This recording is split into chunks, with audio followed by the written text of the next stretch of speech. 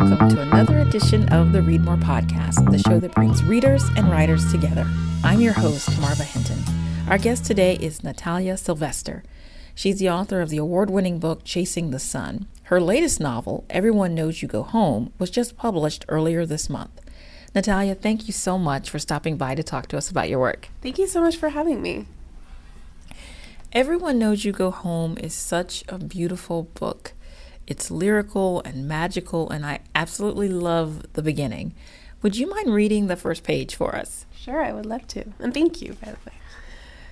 Chapter 1, November 2nd, 2012, The Big Day. They were married on the Day of the Dead, El Día de los Muertos, which no one gave much thought to in all the months of planning until the bride's deceased father-in-law showed up in the car following the ceremony. He manifested behind the wheel, then stretched his arm over the back of the passenger seat as he turned to face Martin and Isabel. "Beautiful ceremony, mijo," he said. The couple's smiles froze. It seemed to take an eternity for either of them to speak, and when they did, they had little more than mumbles. Her whole life, Isabel had heard stories about spirits who spent this one day of the year with family. As a child, she had built altars for her great-grandparents, vibrant tributes made out of open shoeboxes adorned with paper flowers and pictures of religious figures that looked a lot like the dioramas she created in grade school. In her teens, her family congregated around her great-aunt's grave to clean it.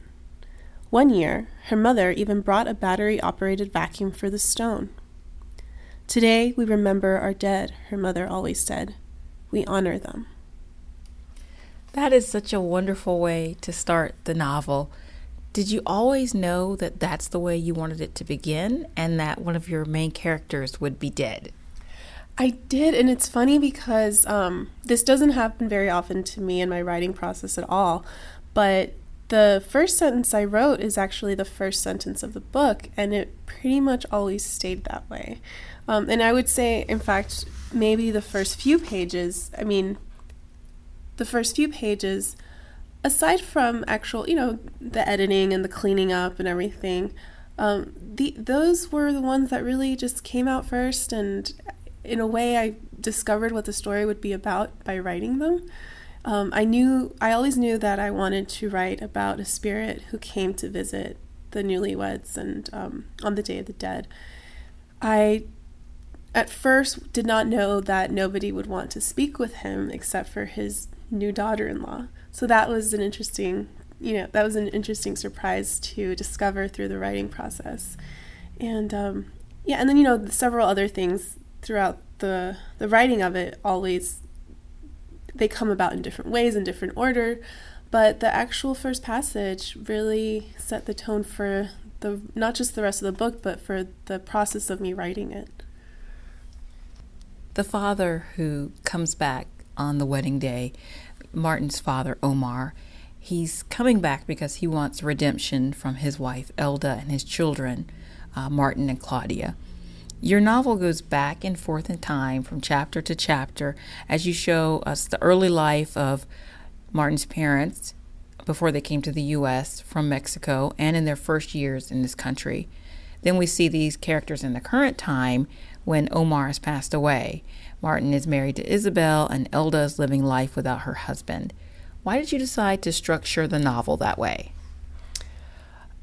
I always knew it would be a story about the ways that the lives of those who came before us, and not just their lives, but the secrets that they carry, are carried into the present, and how even when we, either if we know them or if we don't, oftentimes both the pain and the joy of them lingers. And so the book to me was always about this idea of legacy, and it was about just ancestry and what gets passed down over generations. And so it made sense to me to tell it with these alternating timelines. And even though when I first started writing it, I started writing in present day 2012. And then I actually started alternating chapters going back and forth between time periods. But I realized really soon that I couldn't write it that way. Like, I've had to first write the storyline from 1981 and I had to first learn exactly what it was that had happened to them, because you have to know their pasts in order to know their presents. So that's what I did. I wrote both stories separately, and then I ended up in subsequent drafts kind of intertwining them together.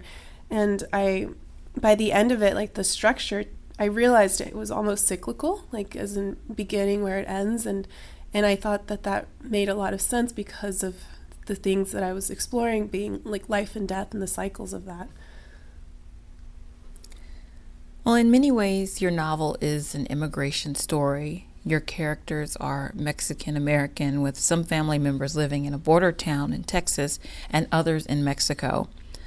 A large part of the story revolves around this grueling journey from Mexico to the U.S. As an immigrant yourself from Peru, has the issue of immigration always intrigued you? Yes, but I didn't consider it an issue. Like, when you live your life as an immigrant, it's just your life experience. And so it's really interesting, and not always in a good way, to hear your life experience, the way it's talked about in the greater national conversation, gets kind of diluted to an issue where it's not just like a trendy topic or something that can only be politicized. It's our lives. And one of the things I really wanted to do with this was just, yes, it is a novel about immigration because I can't separate that from my life or the life of my characters, but it's also about their whole lives, like the complete picture of their lives. So it's about, yes, sometimes the struggles, but it's also about the joys and the triumphs they face, and the small moments they live, and the big moments they live, and everything in between. And so I think part of me just wanted to get a chance to write the stories that I'd grown up living and hearing and experiencing, and seeing others in my family or friends and community experiencing, because I think that when, especially, what's happening today in the discourse on immigration, a lot of people feel it's new. To me, it's never felt new. To me, like, when we started to reach this crisis point, all the origins made sense, because they're things that I've always seen happening to my community, even since I was little. And so it was just me trying to write our side of it, or my side of it, and not letting us be distilled only to like a one-dimensional experience. In the novel, you cover immigration in such detail. We learn about those who make most of the trip on foot with the intense heat and limited water, as well as about those who jump on top of a train known as the Beast to cross the southern U.S.-Mexico border. And we also get to see a little bit of what it's like for those who end up in detention centers. How much research did you have to do before you started writing? So for different aspects of the book, I think I did quite a bit of research, and in different ways, because my family came here differently, right? We came from Peru, so we were, you fly over. There's several books I read. There are people who I interviewed. I interviewed several immigration lawyers. I interviewed people, psychologists who specialize in immigration court, as they testify for youth, who that way they could, when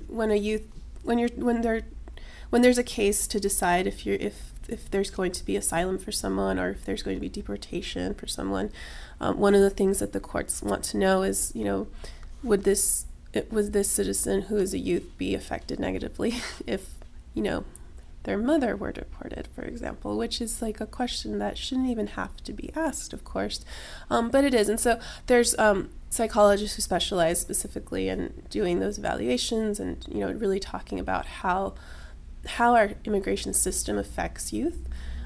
So I spoke a lot with them, watched several documentaries, and all that on top of the stories that, like I said, I'd grown up hearing or experiencing. I wanted to really be sure to really just listen to all of those different points of view, and so that's what I what I did before I started writing. Through your story, we see the danger of crossing the border as well as the danger of staying in Mexico. We also get a real sense of the fear people have who are living in this country undocumented.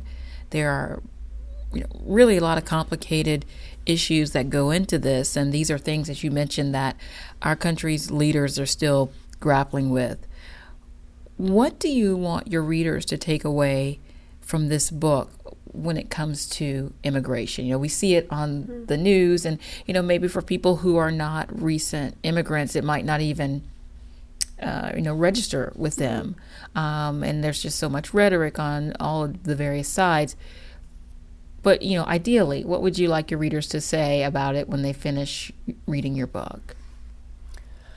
So I think that question can vary a lot depending on who the reader is. And so for me, I really honestly wrote it not thinking, I didn't write it thinking like this is a book of me talking to a non-immigrant and pleading with them, to see our side. Like, to me, it was really just a book about, I want to write the experiences that I know, for example, my family has gone through.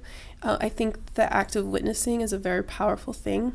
I know that the sacrifices my own family made are the ones that I could never fully comprehend or repay or fully be able to thank them for.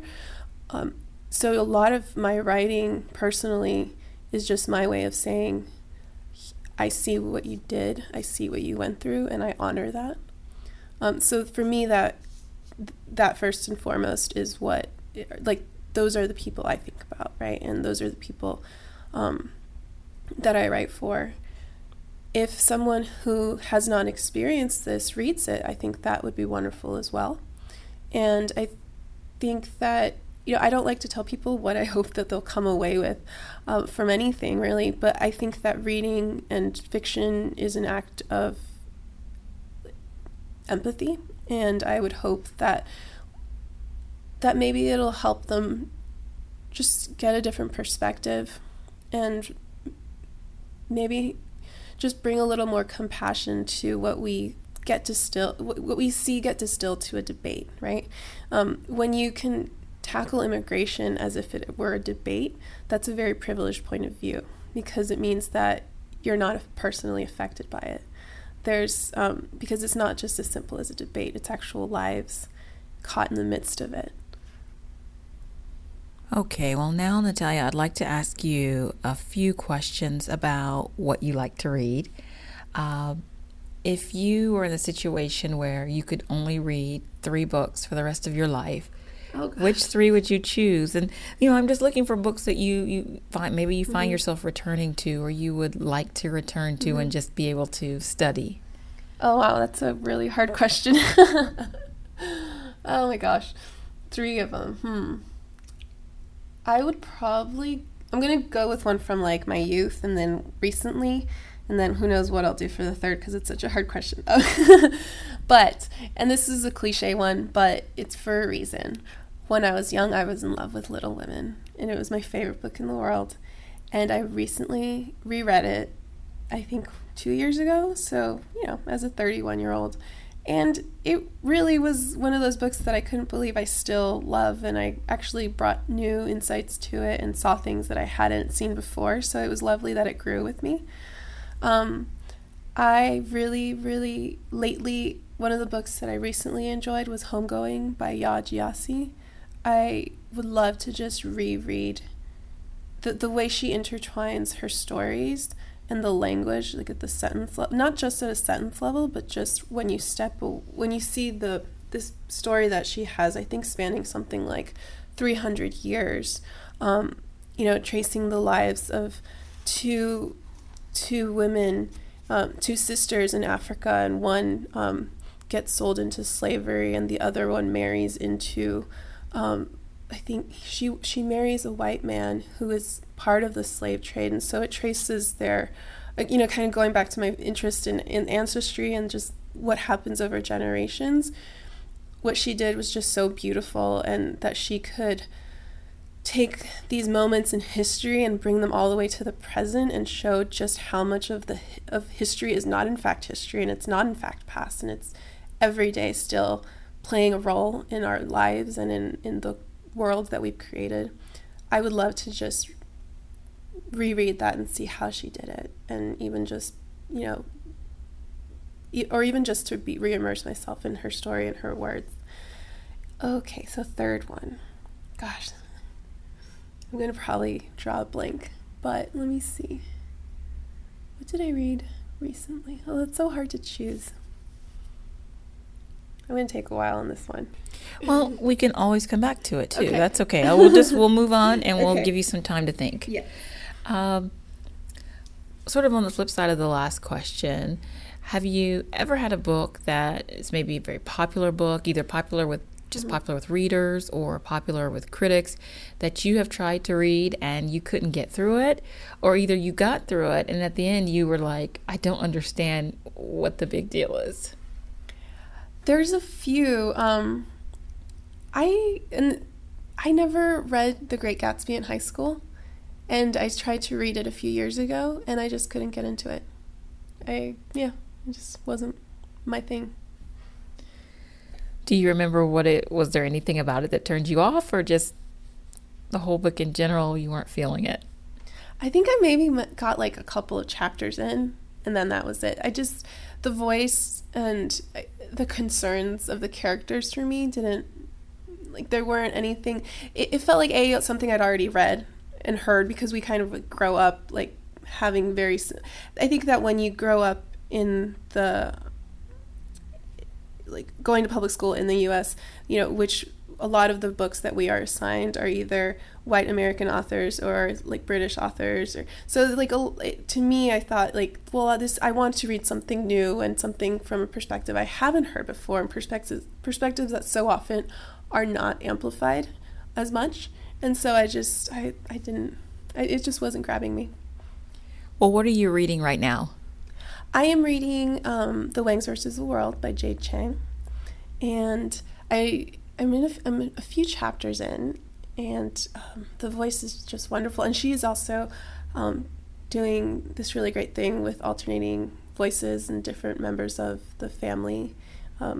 It's a father and his two kids so far. I'm not too far into it, and what else? I'm also reading poetry. So I've been reading a book called a collection of poems by Julaine Lee called Not My White Savior, and she is a Korean adoptee, and so she's sharing poems about her experience as a Korean adoptee, being adopted into a white Christian family in I think it's Minneapolis, when she was a baby. So that's been really fascinating, and I think those are the two I'm reading right now. There's plenty more on my nightstand as usual. Well, what about your writing right now? Are you already working on a new project? I am. I'm in the rough draft stages of a new project, and I'm kind of in that place where I'm trying to figure out where it's going, so it feels a little early to talk about what it will be, but I am writing in this point. And I guess we can go back now to that book. Have you thought more about the third book you would have? Oh my gosh. I need to have like when people ask you, don't think of an elephant, all you can do is think of an elephant. Like I'm the opposite way when it comes to books. Like I have so many favorite books, and yet I blank out when people ask me about them. I actually would love to read again. There's this book called The Solitude of Prime Numbers, and it came out a few years ago. It's a book in translation. It was originally written in Italian by an Italian author. I think his name was Paolo Giordani. I might be getting that off by a little bit, but it's one of those books that I can remember loving, and yet since it's been some years, I can't remember every detail about it, so I wouldn't do a good job of explaining it. Does that ever happen to you with books, right? Yes, it happens all the time, especially the longer it's been, the amount of time. It's been a really long time. It's hard. You remember loving it, but you might not remember all the details. Right, exactly. And so the details aren't so fresh, but the emotions you felt very much stay with you. So I think I would just want to revisit it and re-experience it. Well, where can listeners find you online? I have a website. It's nataliasylvester.com. And I'm also on Twitter and Instagram using the handle @NataliaSylv. And on Facebook as well. Okay, well, Natalia Sylvester, thank you so much. I really appreciate you taking the time to stop by and talk about your work. Thank you so much, Marva. I also want to thank Mango Media and Coral Gables for hosting us today. Please go to our website, readmorepodcast.com, to find out how you can win a free copy of Everyone Knows You Go Home. You can also follow us on Twitter @ReadMorePodcast and like us on Facebook. Join us again in 2 weeks for another edition of the show that brings readers and writers together. Until then, I'm Marva Hinton, reminding you to read more.